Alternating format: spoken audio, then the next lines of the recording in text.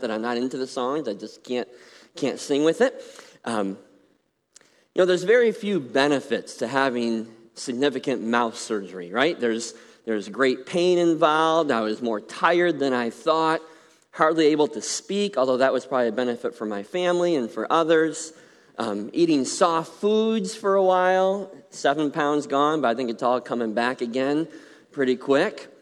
But there were a couple benefits to being kind of knocked down for a while. I was able to catch up on a lot of reading that I hadn't had time to do. And also, I was able to sit quietly and listen to Tigers games.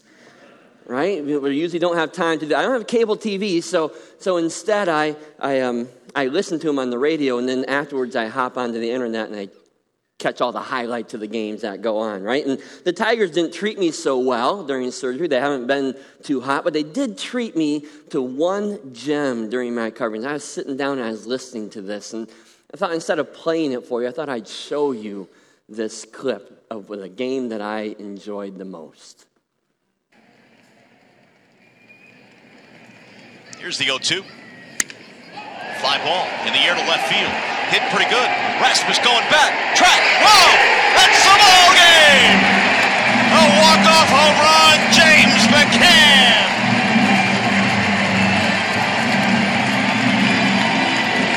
His second of the year, and let the celebration begin.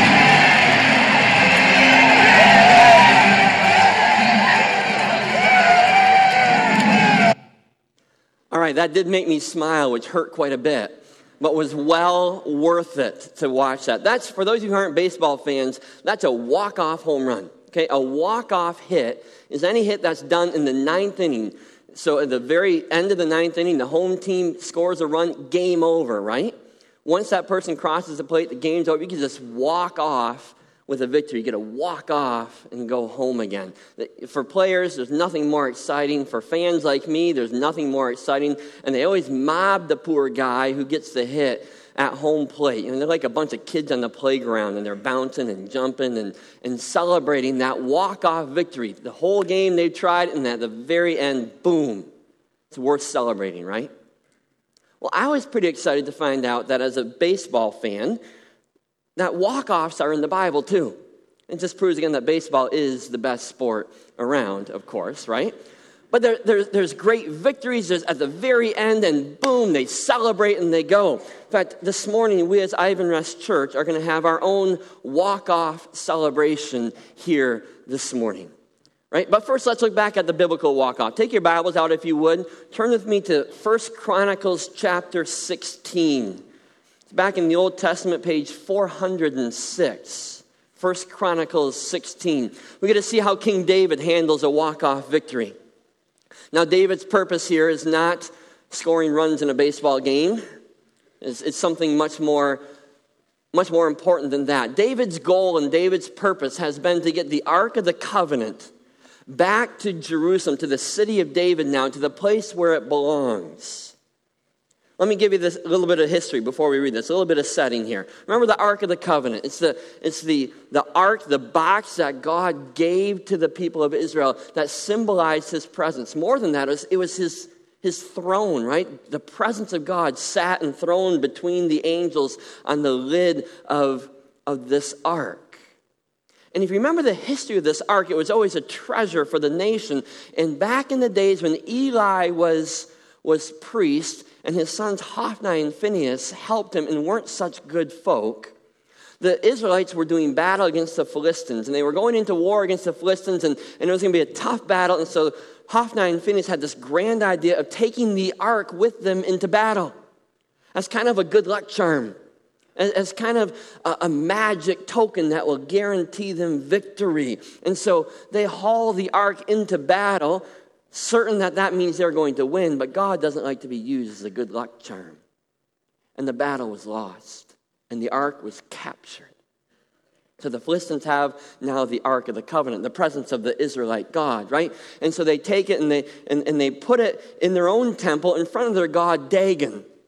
So the Ark of God is sitting at the feet of their statue god Dagon. And they come in the next morning and there's Dagon laying on the ground, bowing before before God. He fell down. They stick him back up again. The next morning they come, there's Dagon laying on the ground before the ark. They put him back, and it keeps happening until finally one time they come in, and there's Dagon laying on the ground with his head broken off and his hands broken off.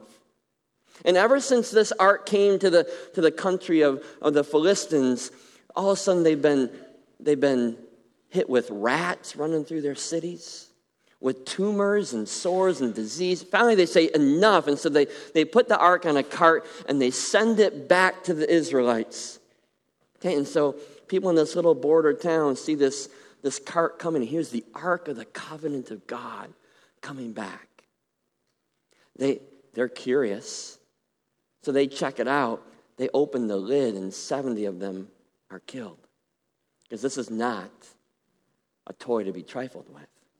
And so they take this ark and they hide it in somebody's garage and say, you take care of it.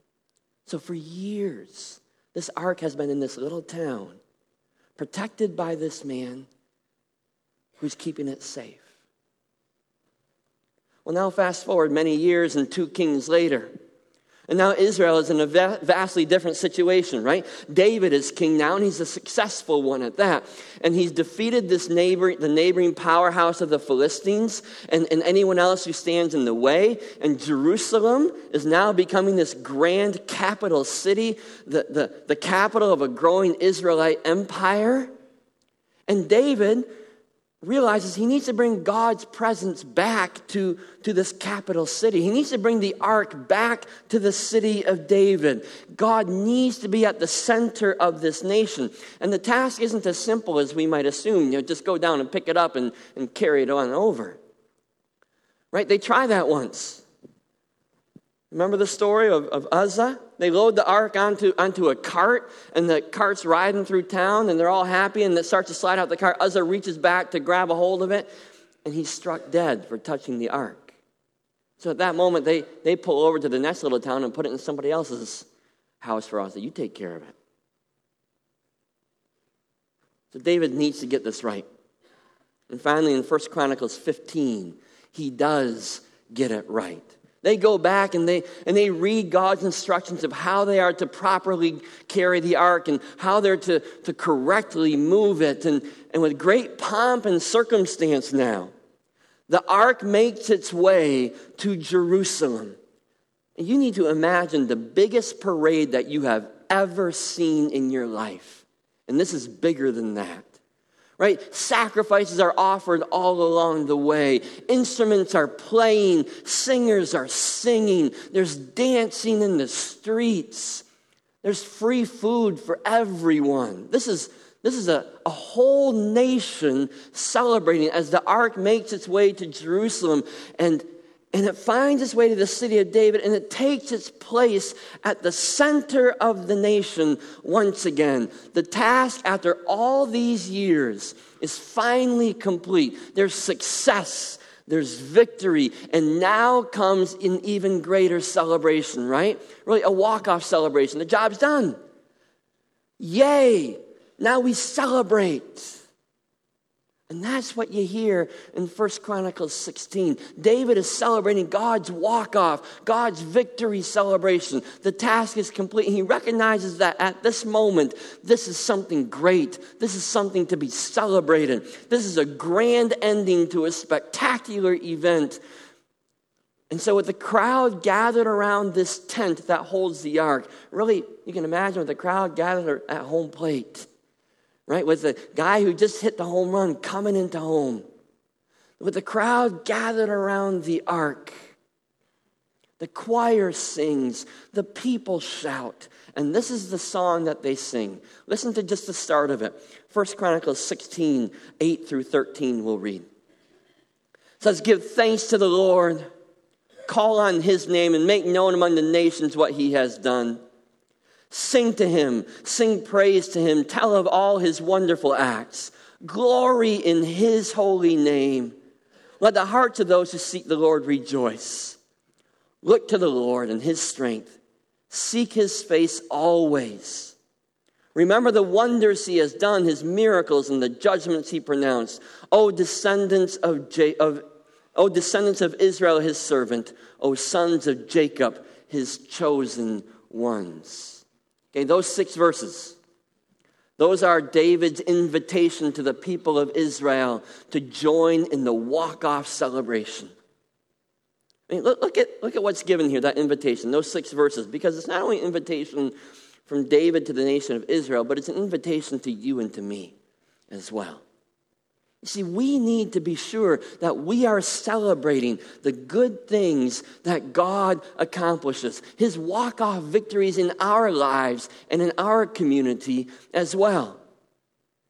And so within the context of this awesome celebration, this long-awaited victory, this great success, David invites us to do 5 things, right? Verse 8, he says, come and give thanks to the Lord.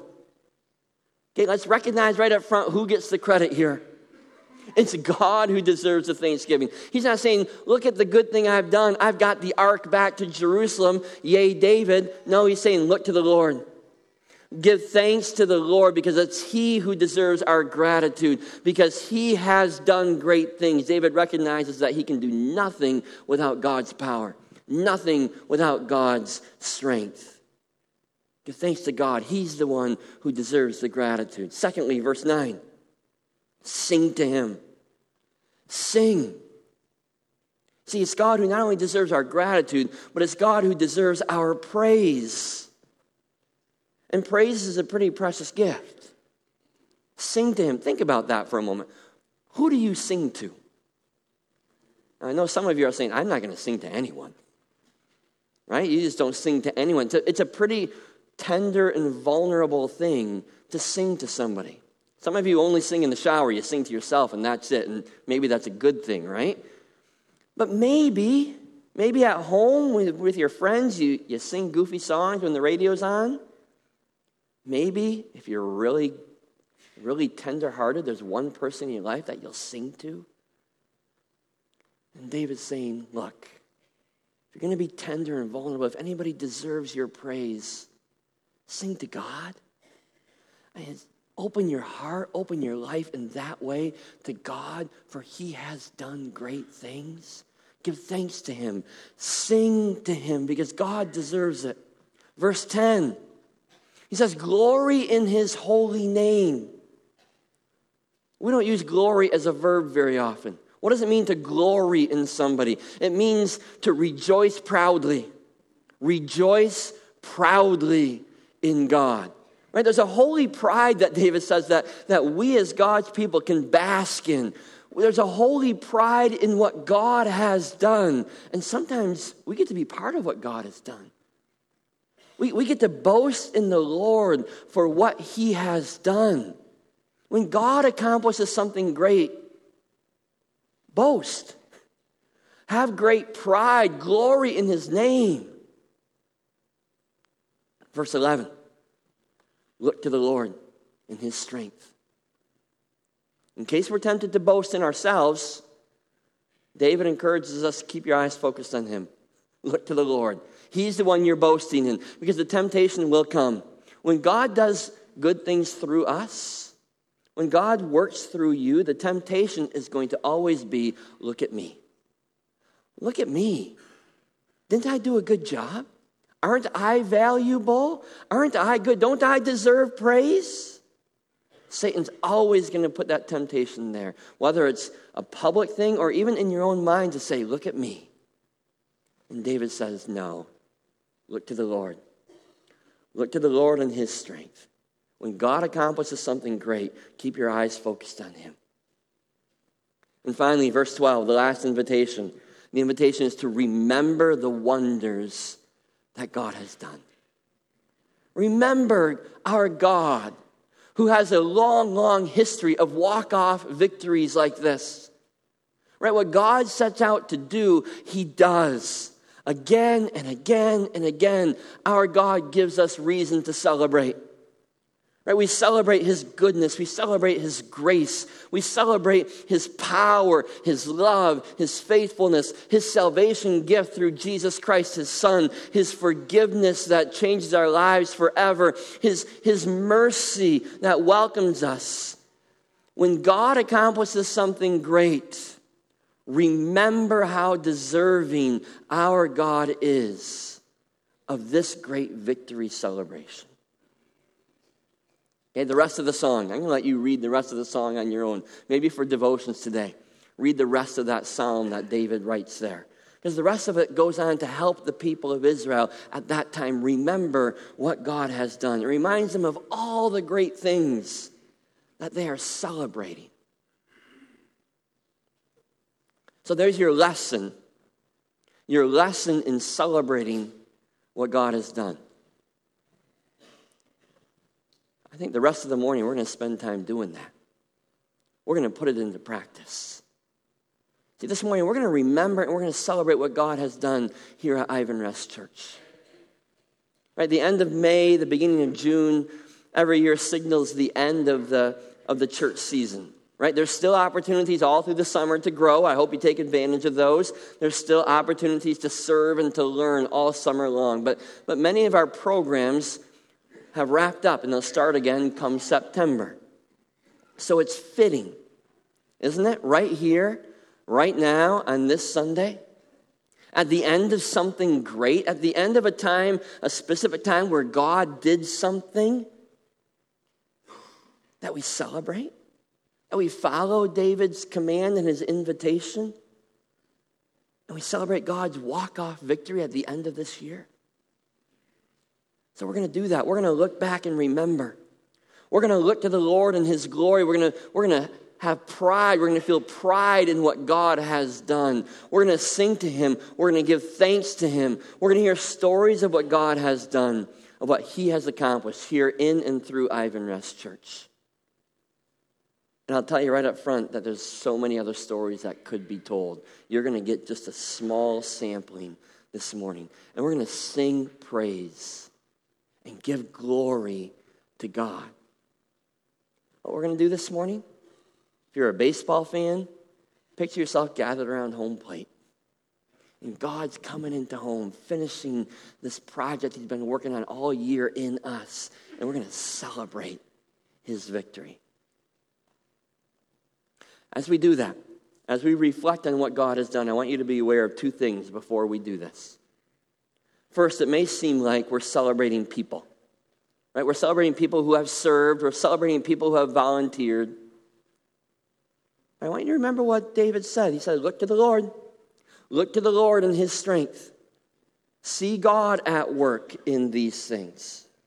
You see, God most often works through people who serve him. Okay, and so yes, we celebrate people as the avenue to celebrate God. I was reminded of that just the other night during my evening devotions. I'm reading through a year with C.S. Lewis, and so I'm reading a lot of his best paragraphs, his best thoughts. And he wrote this. I'll just read you a short paragraph here. It says, "You may say, I've never had the sense of being helped by an invisible Christ. But I often have been helped by other human beings." Well, Christ works in all sorts of ways, not only through what we think is our religious life. He works through nature, he works through our bodies, he works through books, he works through experiences, but above all, C.S. Lewis writes, he works on us through each other. Men are carriers of Christ to other men. And usually it's those who know him that bring him to others. That's why the church, the whole body of Christians, showing him to one another is so important. That's why we're so important together, because God's working through us. So if you find yourself celebrating those who have served this morning, maybe they touched your life in some special way, then yes, be grateful to them, celebrate them, thank them, but make sure you see through them, beyond them, and see God working through them and in them. Again, secondly, what we're going to celebrate this morning, what stories you're going to hear, aren't all big, grand, amazing events. Some of them may even seem like routine things in church life. expected. And you wonder, what's the big deal of this? Is this really walk-off celebration worthy? And I undoubtedly answer that question with a yes. Yes, it is absolutely walk-off celebration worthy. Because sometimes, yes, God works through stunning, dramatic, unexpected, unexplainable ways. But more often, he works through the steady, faithful moving of the Holy Spirit who teaches us and grows us and leads us bit by bit, step by step, part by part. So this morning we celebrate God working in big ways and in small ways. And all of them are walk-off worthy celebration. So I hope your heart is filled this morning with gratitude. I hope your heart is filled with praise for what he's done, which is so much grander than any hit in a baseball game, which deserves so much more enthusiasm than any sporting event that gets us to jump out of our seats and shout. This morning, I hope your heart soars as you gather around home plate and you celebrate what God has done. Would you pray with me? Father God, we are eager to celebrate you, your power, your goodness, your grace, all that you have done in our lives. And so I ask that as we hear the stories in just a few moments, that we would see you and we'd see your Spirit well at work. And maybe we'd feel an invitation to connect closer to you and to grow closer to you and to let your Spirit move in our hearts and our lives to serve each other and to be served by each other. So, Father, with hearts filled with gratitude and praise, we come to honor you. It's in your name that we pray. Amen. I'd like to invite the worship team to come on up if you would. Here's how the rest of the morning is going to go.